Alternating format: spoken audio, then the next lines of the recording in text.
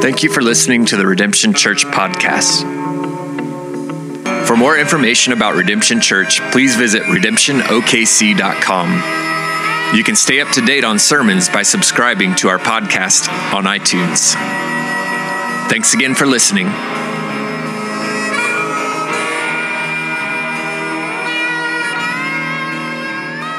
I want to also take a few minutes this morning, and we're just going to give you kind of a family update.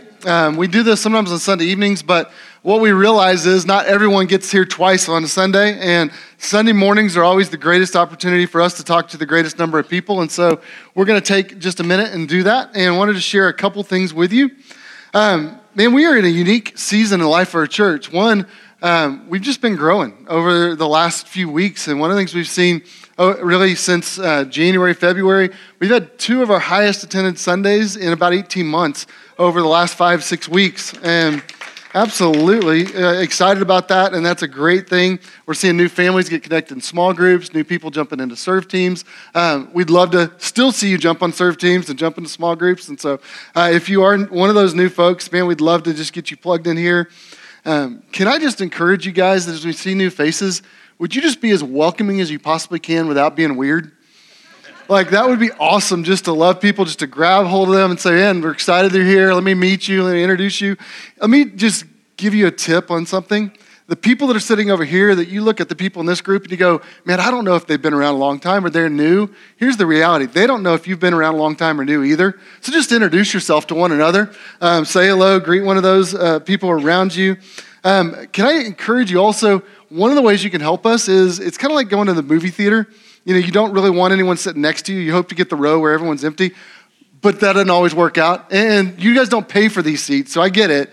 But if you guys could just scoot to the middle, especially in this middle section, or scoot to one of the, kind of scoot in as you see people coming in, and just be aware. As this place fills up, it's hard sometimes to find a seat. And so just be aware and scoot over if you see someone that looks like maybe they're looking for a seat or looking for a place to grow.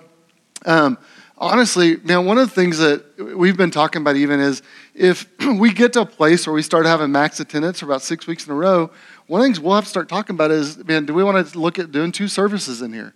And wouldn't that be cool if God multiplied us and we got to see multiple services happening in here as kids are in that room, and God's doing really good stuff in our kids ministry as well, and we'll talk some more about that tonight. But let me just give you a couple ways, specific ways you can help us out. One, you've probably seen this graphic before of the great room. You know how when you think about going into a house, you tend to go into an entryway. You tend to go into kind of a centralized space that oftentimes in a house is called the great room. Sunday mornings for us are the great room of our church.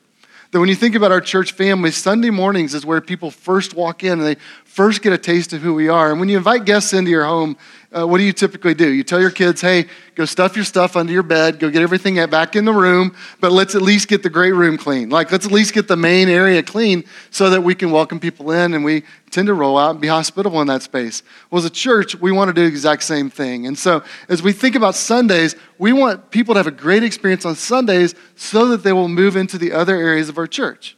It's not that Sundays is the only thing that matters or the most important thing, but if you look at this next graphic or image here, people are going to tend to come here on Sunday before they get into a small group, or before they jump into a serve team, or before they jump into one of our equip nights, or maybe jump into one of our men's or women's ministry, or before they go out and serve our world on a mission trip or serve our city over at Restore OKC. They're going to taste here on Sunday morning first. And so we want to just encourage people to roll out and do a great job of welcoming people on Sunday. So let me just encourage you, kind of 4 ways you can help us specifically in this season in the life of our church. One is, can you just love one another? Man, just love the people that are around you. Whoever that walks in the door and sits next to you, would you just encourage them? Would you just love on them? Would you just be kind to them? If Jesus can leave the 99 and chase the one, surely we can scoot over and let the one find a seat. Right? Like, let's just be kind, good-hearted people that love those around us and say hello and welcome them to be a part. Secondly, we just want to encourage everyone to serve one. When you think about kind of what it takes to do things, we want everyone here to serve one Sunday a month. Many hands make light work, as the old proverb or saying goes. And so we just want everyone to pitch in. And if everyone takes a little bit, then no one has to carry the heavy weight of the burden, and we all can do a part. And so this is just too important. When God's moving and God's working and God's using His church to draw others to Himself, it's just too important work for us to sit on the sidelines. And so we just want to invite you to come and be a part of that. Thirdly, would you consider leading a small group? We really desire to double the number of small groups this year. That means we're looking for 10 to 12 people to step up and lead either a men's group or a women's group, or maybe a mixed group, maybe one of these other. Oh, good grief! What's the name of your class? I'm blank. Financial Peace University groups. Just sitting there and I was like, I'm drawing a total blank, but I know who you are. But if you just would consider and prayerfully consider, man, is God drawing you? Like if you've been in church for years and you've been poured into and poured into and poured into, but that's kind of been a cul-de-sac and it just sits right here. And maybe God wants to use you as a conduit to be a blessing to others, and maybe use all that you've received and been equipped with to mentor and direct and guide others and help them kind of navigate the road ahead. And so, would you just prayerfully consider jumping in and leading a small group with us? And then fourthly, would you consider growing your giving this year? We mentioned last week that even though our attendance has been up, our giving in January was a little bit down. And so it's just an opportunity for us to be aware of, and there's needs that we have in terms of us as a people of God carrying out the mission. The mission of God rarely advances without the money to help empower that. And so that's just something we want to put in front of you. Let me just give you a couple ways. Sometimes one of our board members was talking to us this week, and he just said, and I don't think people have any idea really what money goes to or how this whole church thing works, that sometimes we get this idea that, man, there's just some person out there that funds the whole thing, or that God just kind of rains money down and it just shows up and ministry happens. And so let me just tell you where some of our money goes. Your money goes when you give to the church. When you think about this, when you look at the students, we give about $15,000 go to students for the year. When you think about kids ministry, it takes about $10,000 for us to pull off kids ministry for the year. Adults, there's about $16,000 that goes to our serve teams, our groups, our leadership development. Everything that gets poured into our adults really is in that category. When you think about Sunday mornings, what it takes for us to do worship's about $20,000, and this is annually. We run a pretty lean ship, to be real honest. $25,000 goes to church planting, missions, and benevolence, caring for the poor, people that have needs within our body, and just we're able to give to them and help support them in times of need. $41,000 goes to communication, admin, paper, all the stuff that we need just to kind of make all those ministries come together. And then it takes about $100,000 for our facility. That's our office space and for this space on Sundays. And so that's what it takes for us to do. The rest of your giving goes to personnel. And so you can see, just based on those numbers, we really run a pretty lean ship. We honestly need to add some staff if we continue to grow in order to facilitate things that are happening and continue to develop the ministry that we have. So when you look at that list, though, which one of those things do we want to lose? Like if you look at that, which one of those do we want to cut off? No, none of those, right? All those seem vital to a healthy, thriving church. We need them all. And so we want to invest in each of those areas, and we'd love to see that continue to grow. Do you see that big ticket item for the facility? And that's a lot of money that goes into that every year, and we really would love and just feel the sense that it's time for us to look for a more permanent place to call home. In order for us to do that, we've got to cover our monthly expenses and honestly have a little more coming in every month in order to take the next step of faith and say, what does it look like for us to go out and get a building?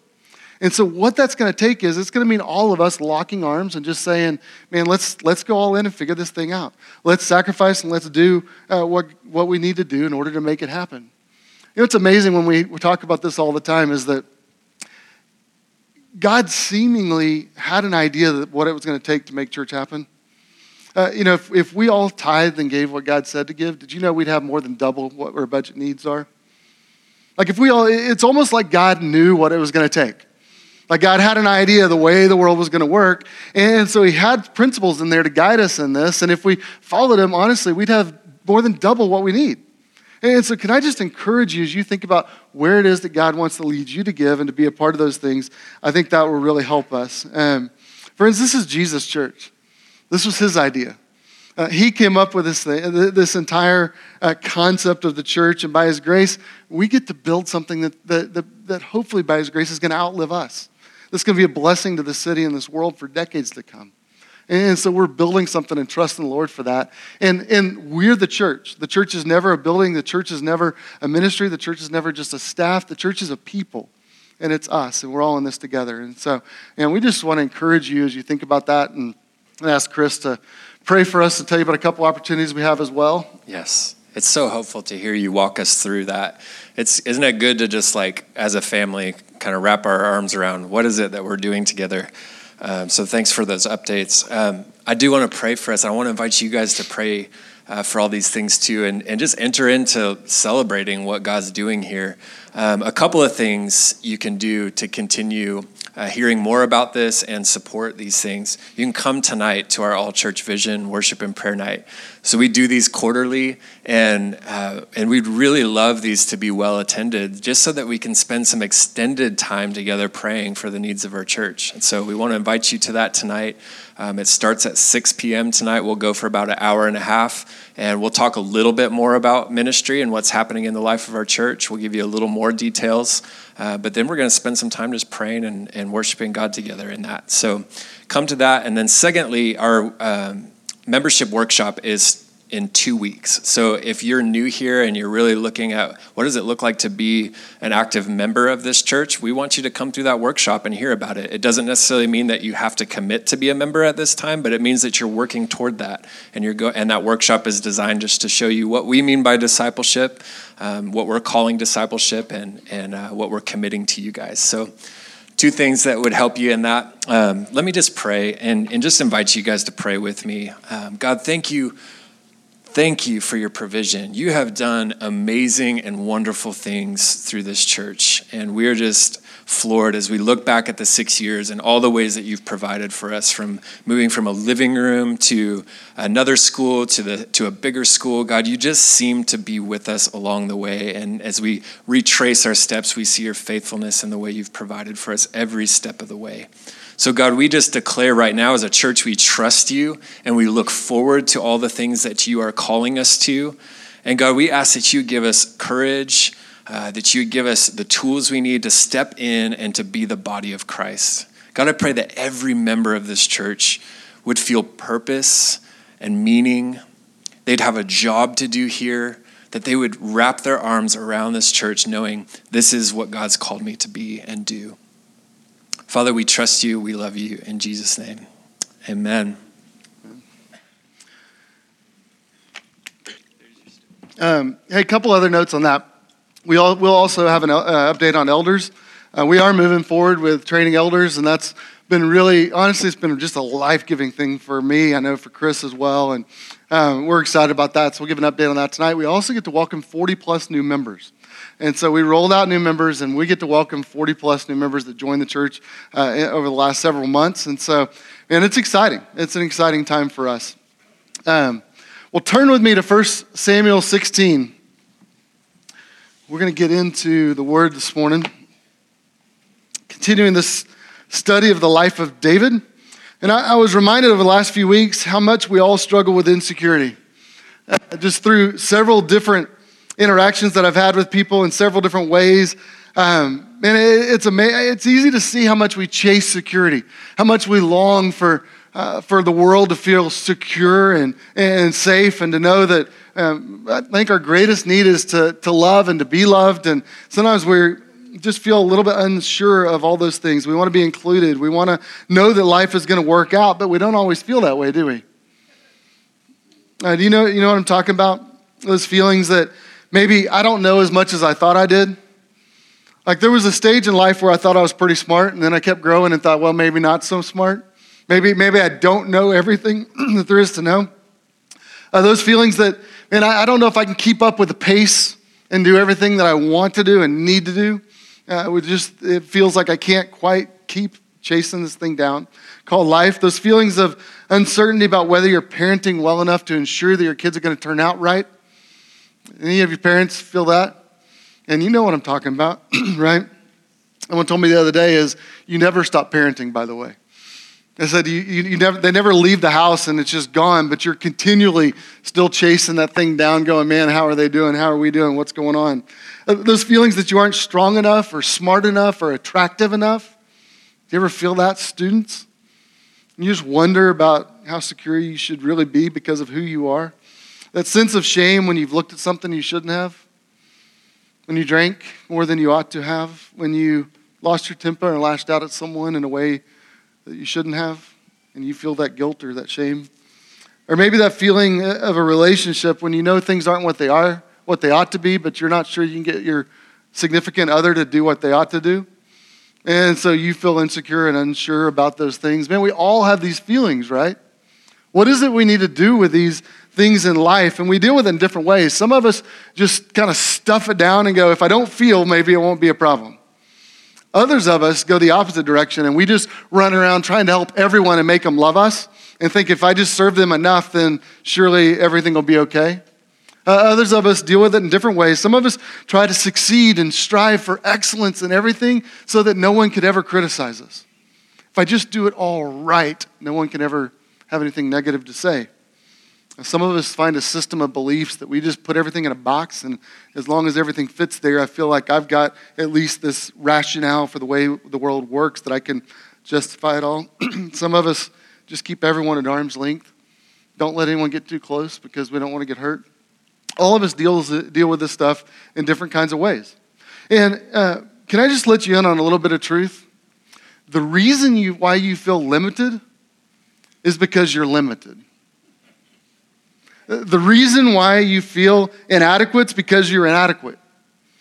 The reason why you feel out of control is because you're not really in control. And that's what life has taught us. That's what scriptures teach us. And I think it's important for us to know. And so let me just ask you an important question this morning.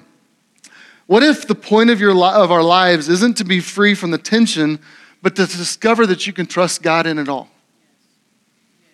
What if the point of your life is not that you've arrived and got to the point where there's no longer any insecurity, but what if the point is that in the journey you learn that you can trust God every step of the way? That, I hope, is what we're going to see today. As we look at 1 Samuel, we're going to see the way God is working in the lives of Saul and the lives of David, and then hopefully that reflects a little bit on how we can learn about how God works in our life. It's interesting. Richard Phillips, commentator, said this. He said, we cannot always see God's hand guiding our own lives, but we do see him at work in the lives of the great figures of the Bible. So maybe through seeing them, we'll learn something about how God's at work in our own lives as well. And so we're going to look at this narrative in 1 Samuel chapter 16. And this is a narrative section of Scripture. As you study the narratives of Scripture, one thing you need to know is sometimes it's not as easy to understand as like the clear commands of Scripture. Sometimes there's clear commands that are just really obvious. Sometimes you get to the epistles in the New Testament, and there's these concise theological statements that say, here's truth. Narrative works a little different. It's a little more intuitive. You read through the story, and it's not so much prescriptive, but it's descriptive of the way God works. And so you have to kind of mine a little deeply to kind of discern from their experiences what God is like and what life is like. And so as you observe their stories and you see how life works in the messiness of Saul's life and the messiness of David's life, and ultimately what you see is, and we are all a mess and we're all in need of grace. And so it calls us to trust him as we observe the choices that they make and the way it affects and impacts their life. It tells us something about the choices we make and also about our need for grace. And so as we study today, if we're going to deal with our security, two things we have to learn. We have to learn that you can trust God with the things you can't control, and you have to take responsibility for the things you can. Both those two things are really important. There's an old hymn that says, trust and obey, for there's no other way. Be happy in Jesus, but to trust and obey. It's simple, but there's an awful lot that goes into living that out. And so that's where we want to be today. So let's read 1 Samuel 16. We're going to start in verse 14. Now the Spirit of the Lord departed from Saul, and a harmful spirit from the Lord tormented him. And Saul's servants said to him, behold, now a harmful spirit from God is tormenting you. Let our Lord now command your servants who are before you to seek out a man who is skillful in playing the lyre, and when the harmful spirit from God is upon him, he will play it, and you will be well." So Saul said to his servants, "Provide for me a man who can play well and bring him to me." One of the young men answered, "Behold, I have seen a son of Jesse the Bethlehemite, who is skillful in playing, a man of valor, a man of war, prudent in speech, a man of good presence, and the Lord is with him." Therefore Saul sent messengers to Jesse and said, "Send me David your son, who is with the sheep." And Jesse took a donkey laden with bread and the skin of wine and a young goat and sent them by David his son to Saul. And David came to Saul and entered his service. And Saul loved him greatly, and he became his armor bearer. And Saul sent to Jesse, saying, "Let David remain in my service, for he has found favor in my sight." And whenever the harmful spirit from God was upon Saul, David took the lyre and played it with his hand. So Saul was refreshed and was well, and the harmful spirit departed from him. It's an interesting passage. As you begin to try to unpack that, I think first thing that's obvious is Saul's in a miserable place, right? This is a guy that's tormented. He's in a difficult place. We see that the Spirit of the Lord left Saul because the Spirit of the Lord wasn't, kind of as we think about it in the New Testament, often we think about it in terms of salvation. In the Old Testament, this isn't really speaking about salvation. The Spirit descended upon a leader to kind of demarcate him as the one God has chosen to lead and empower him to do the things that God needed him to do. And so when God rejected Saul and put his Spirit down upon David and anointed David to be the future king, there was this transition that took place. And we looked at that last week. And so the Spirit of God departed from Saul. But then there's this difficult thing that it says that a harmful spirit was sent from the Lord to torment Saul. Any one of you have trouble with that? Any of you want to be on the receiving end of that sort of a thing? Not at all, right? And so there's a kind of a diversity of views on what this really meant. But at the very least, God authorized or allowed someone from outside to come in and torment Saul in a way that should have gotten his attention and in a way was a discipline or a judgment upon Saul for his behavior. And so ideally, when he begins to experience this, what he realizes is, man, I need to repent and run to the Lord and be restored in my relationship to him. But instead, what happens? He's got some pretty lame advisors around him, and all they can do is, hey, maybe if we play some music, this thing will get easier for you. So all they have to offer is, why don't you turn on some light jazz and have a glass of wine? And maybe it'll dissipate a little bit, right? There's things we do when we're stressed that maybe ease the moment, but maybe don't really solve the problem. He needed heart surgery, and they were going to put on some light listening. Maybe Saul needed something a little bit more.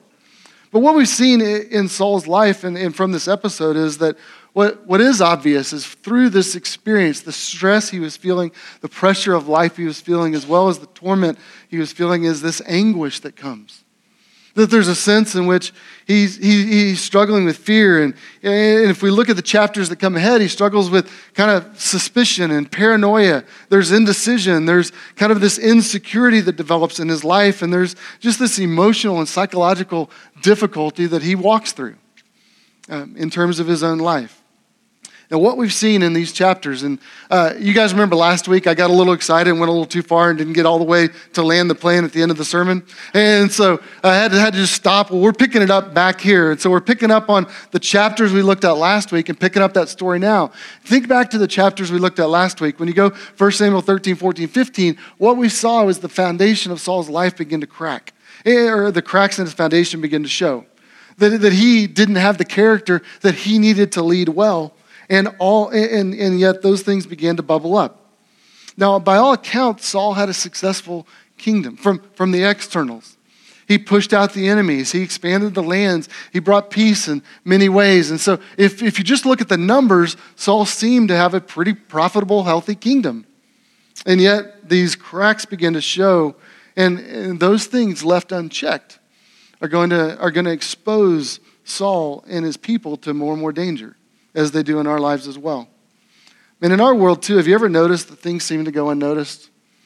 That spiritual deficiencies seem to go unchecked and things just seem to move on down the road for a certain amount of time, but then a day of reckoning eventually comes? The same is true of Saul. Saul had a following among his people. He was a great warrior, but there was a vitality to his faith that was absent. And that's going to create problems. So I want to point out to you two events in Saul's life that really illustrate his insecurity and the insecurity that he felt as a follower of of the Lord, but also as a king and as a leader. 1 Samuel 10, you see this verse that talks about his kind of inauguration. And what happens here is it would be like going to inaugurate the president and they can't find him because he's hiding in the limo or hiding in the coat closet somewhere.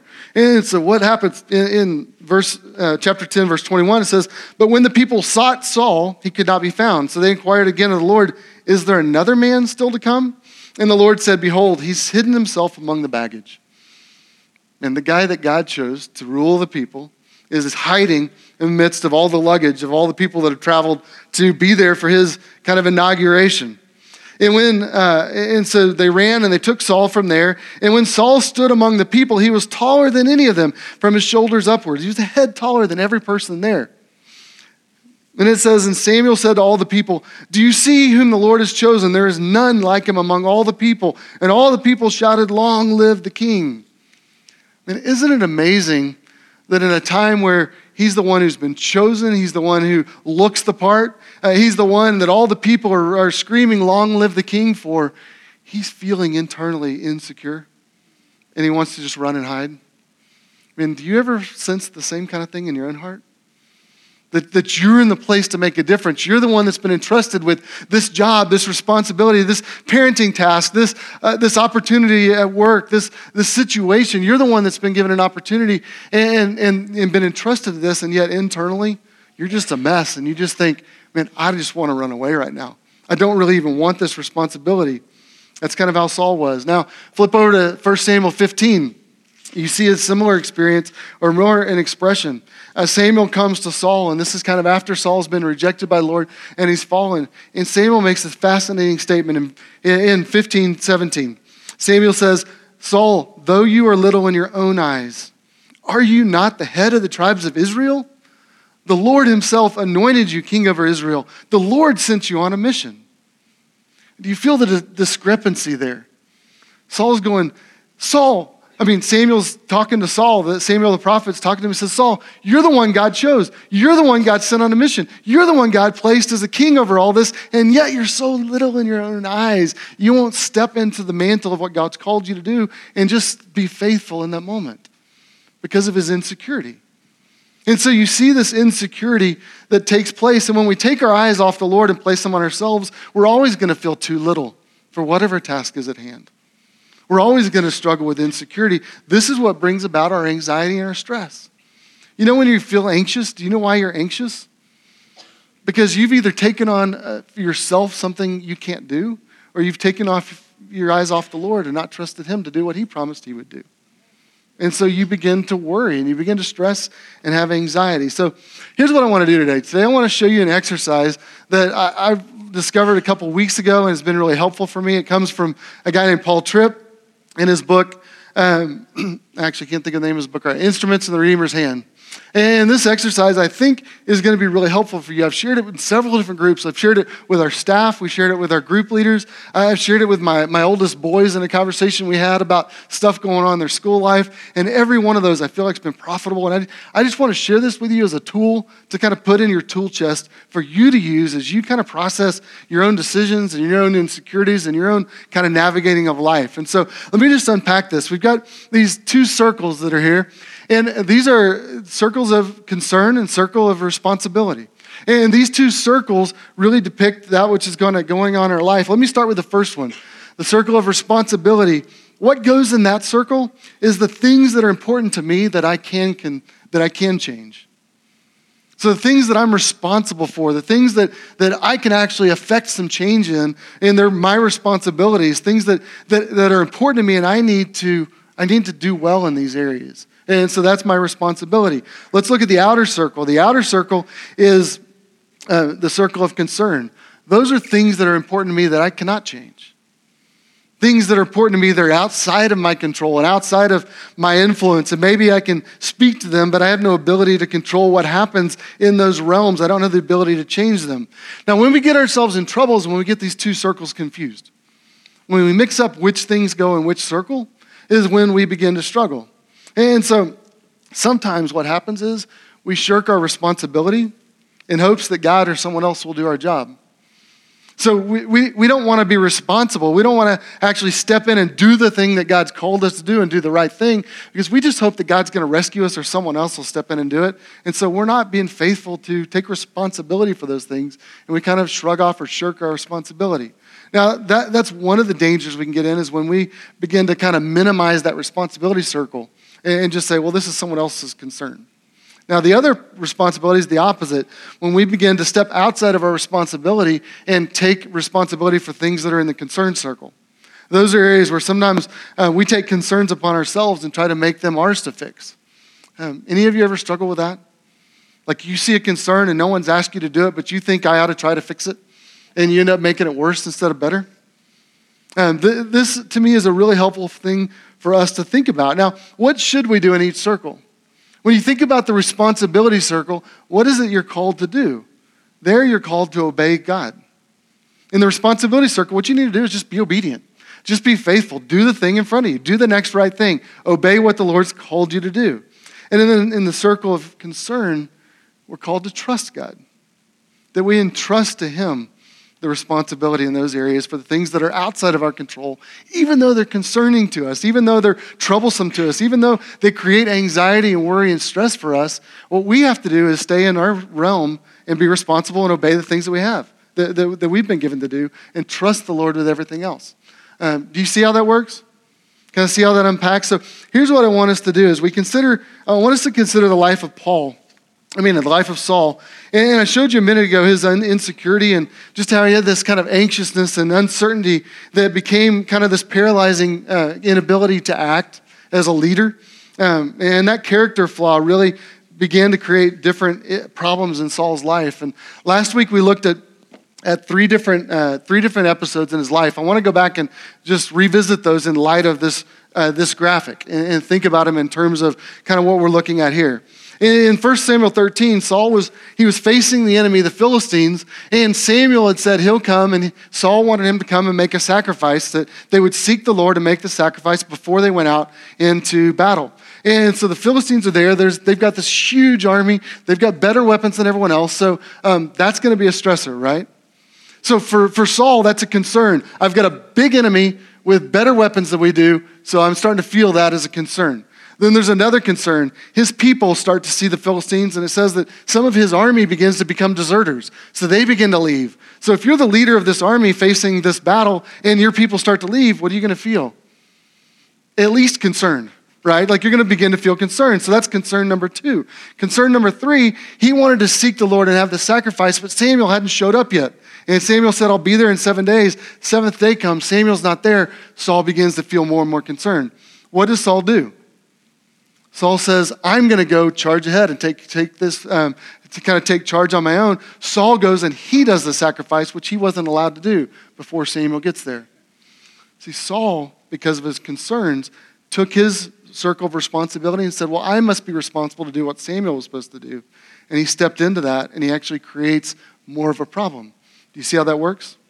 So that's one of the ways in which you see, if you look at this circle slide, Saul stepped outside of his own responsibility where he was called to obey God. And because he didn't trust God with the enemy, because he didn't trust God with the deserters, because he didn't trust God to get Samuel there, he said, well, I'm going to take those concerns and make them my own. I'm going to try to fix it.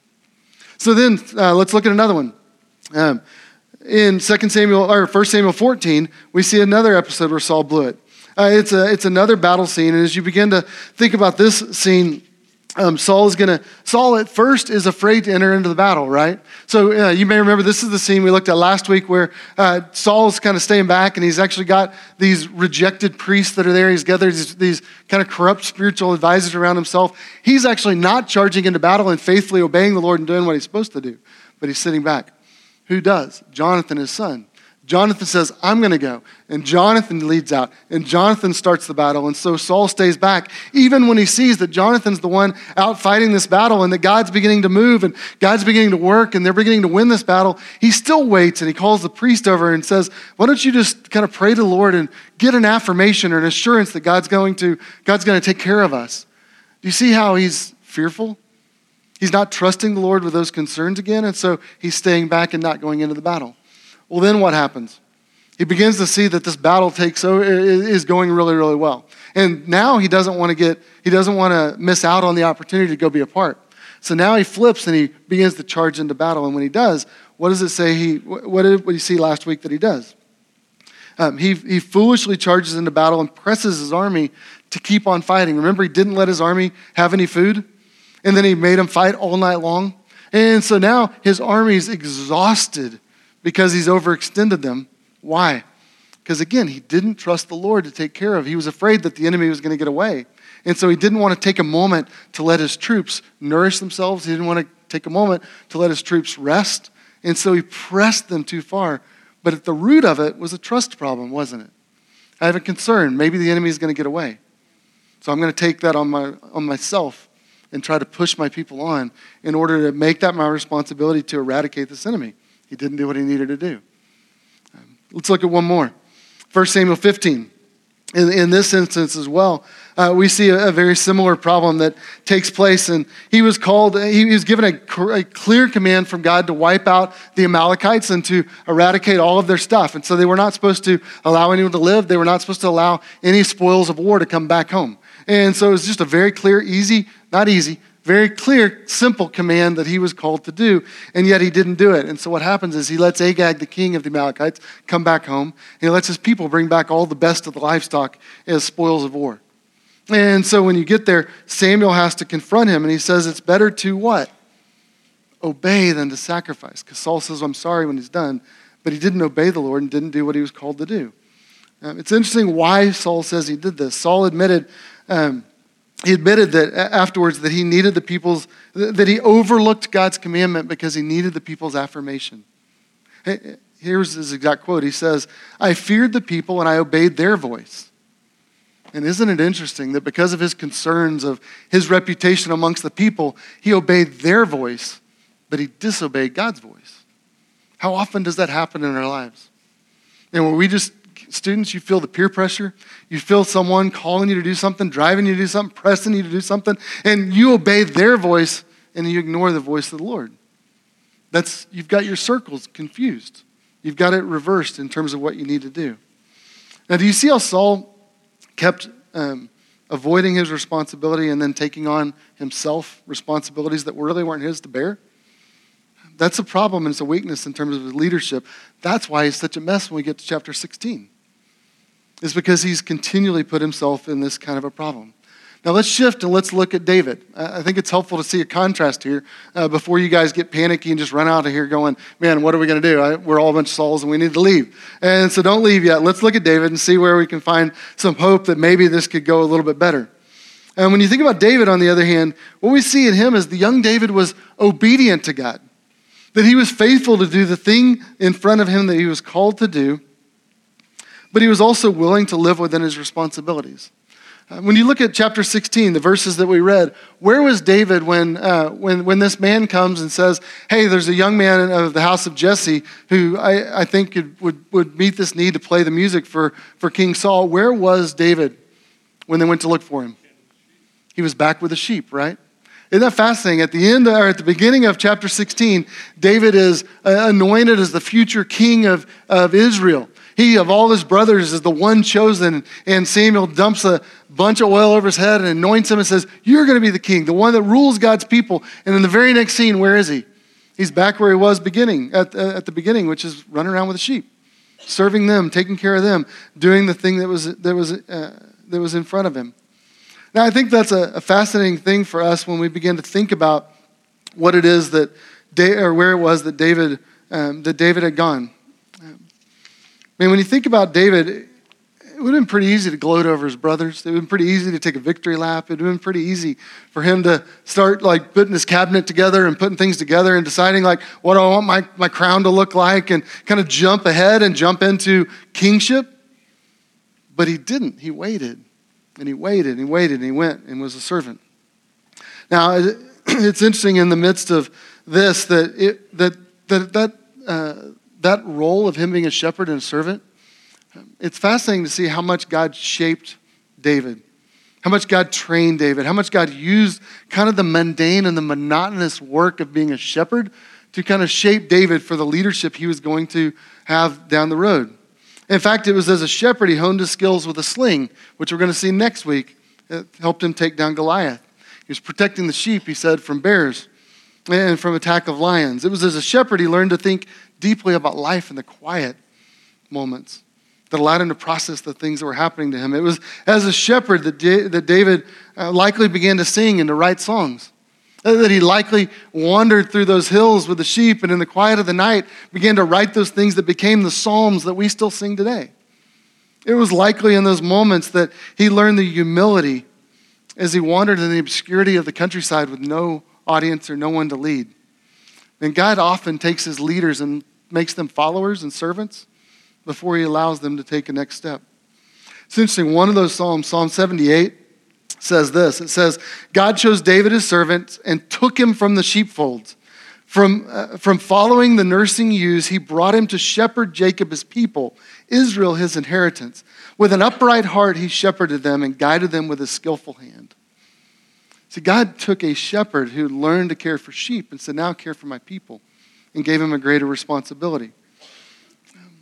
Mothers and fathers that often feel overlooked changing diapers in the middle of the night, do you know that sometimes it's in the monotony and the mundane moments that God's shaping you?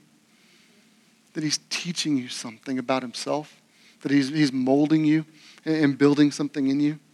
Students, when you're taking classes that don't seem to amount to much, do you know that God uses that to shape you and mold you and teach you how to be faithful in the mundane and the monotonous stuff?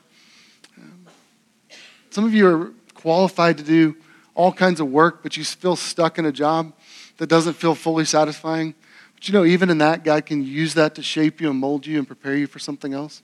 God's oftentimes at work in the mundane stuff of life to shape our hearts and to kind of mold us. It's oftentimes in those moments where he puts us on the anvil and he begins to chop away and kind of take away the stuff that he wants us to shed and build into us the things of strength that he wants to put there. It's interesting to me that what you see of David, what did the man say of David when he talked about him? He said, this is a man who is skillful in playing, meaning he had honed his craft. He's a man of valor, means he's got courage. He's a man of war, meaning he's not afraid to take a stand for what is right. He's a man of good presence, meaning that there's dignity and honor about his person, that there's a positive presence. He's not a joyless downer, but he's a life-giving presence around those. He's a man, it says, who's prudent in speech. Jesus said the mouth reveals our hearts, and so David had learned to govern his speech by shaping his heart, and God had used those times out as a shepherd in order to build those things into him. And lastly, he says, and the Lord is with him, and that's the most important thing. The Lord is with him. David had the presence of God with him. And so it's this man that came into Saul and began to serve Saul as a leader. And he was a servant leader. It's interesting in verse 21, it says, David entered into Saul's what? Service. And isn't it fascinating that the one that God anoints as his future king immediately goes and serves sheep and then goes and serves a distraught and dangerous king. And he's a servant to him. When you go back to the circles and you think about this slide, think about David. And David was entering into a place that could have given him lots of concerns, right? Imagine if you're the young guy that's been anointed the future king, like what if Saul hears about that? Like you might be putting yourself in danger. In fact, what we're going to see is that's exactly what happened.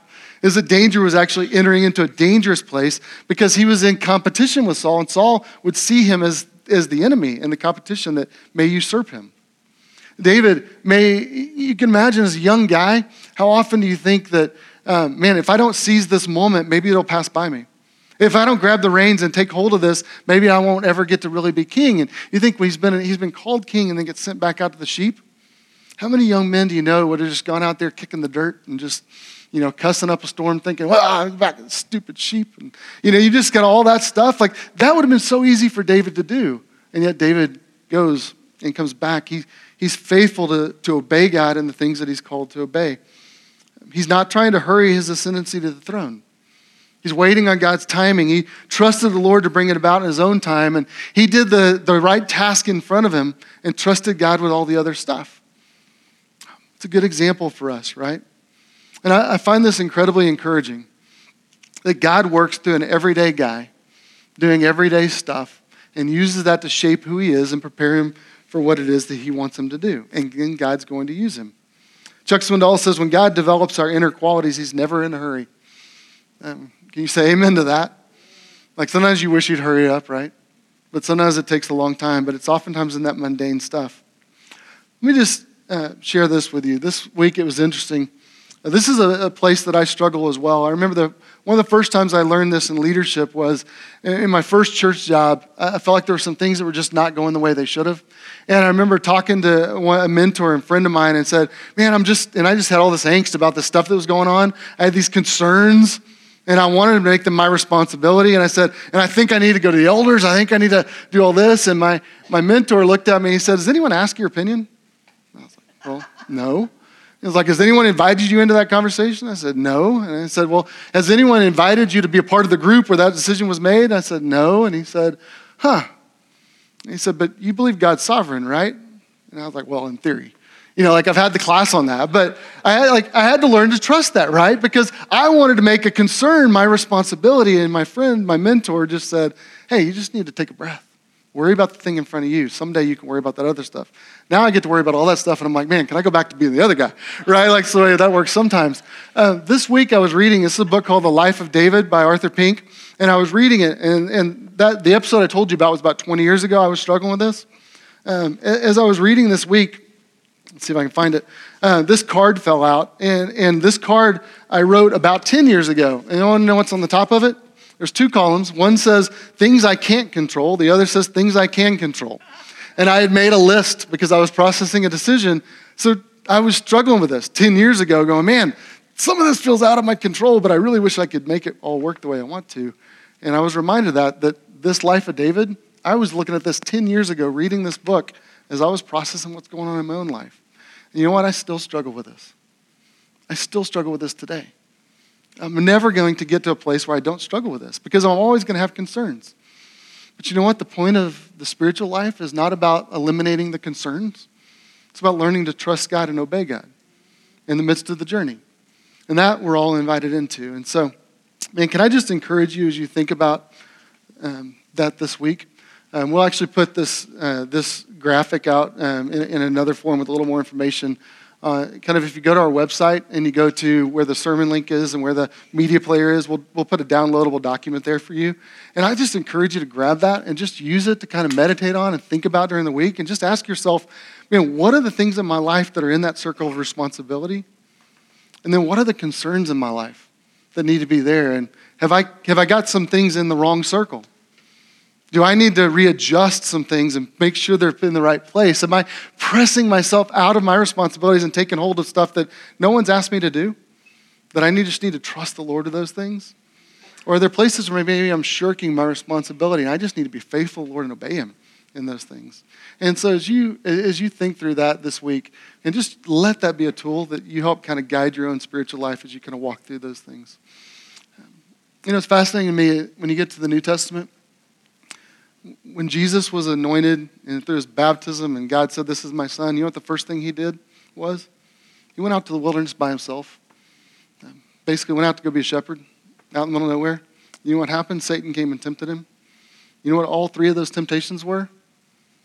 He was tempting Jesus to take to put himself in the wrong circle. Jesus, turn this stone into bread. Take responsibility for something that's not yours. Jesus, throw yourself off this cliff and see if the angels will save you. Jesus, if you'll bow down to me, I'll give you all of these, everything in this world is your own kingdom. Will you take more than what you were intended to do? And Jesus was faithful and he didn't do it. That's why we know Jesus was able to rescue us. That's why we worship him. It's why we trust him with our lives. And so he was the one who never got this confused. We get this confused. I mess this up all the time. Jesus never did. And so he deserves our trust and our worship. Let me pray. Father in heaven, I pray and I just ask that you would be at work in our lives, that you would help us to trust and obey. Father, in all those areas and all those anxieties and stresses and worries and things we can't control, would you help us, would you just free us to trust you? Father, and in those things that you've asked and you've given us to do, those responsibilities as a husband or wife or as a single in our world, those responsibilities as a parent or as a child, as an employee, or as a boss, as a small group leader, Father, as a serve team leader, whatever it is that you've called us to do, would you help us to be faithful, to obey you in every way, Father? And we trust your grace where we don't, knowing that Jesus was enough, Father, and that is good. And so we love you. It's in Christ's name we pray. Amen.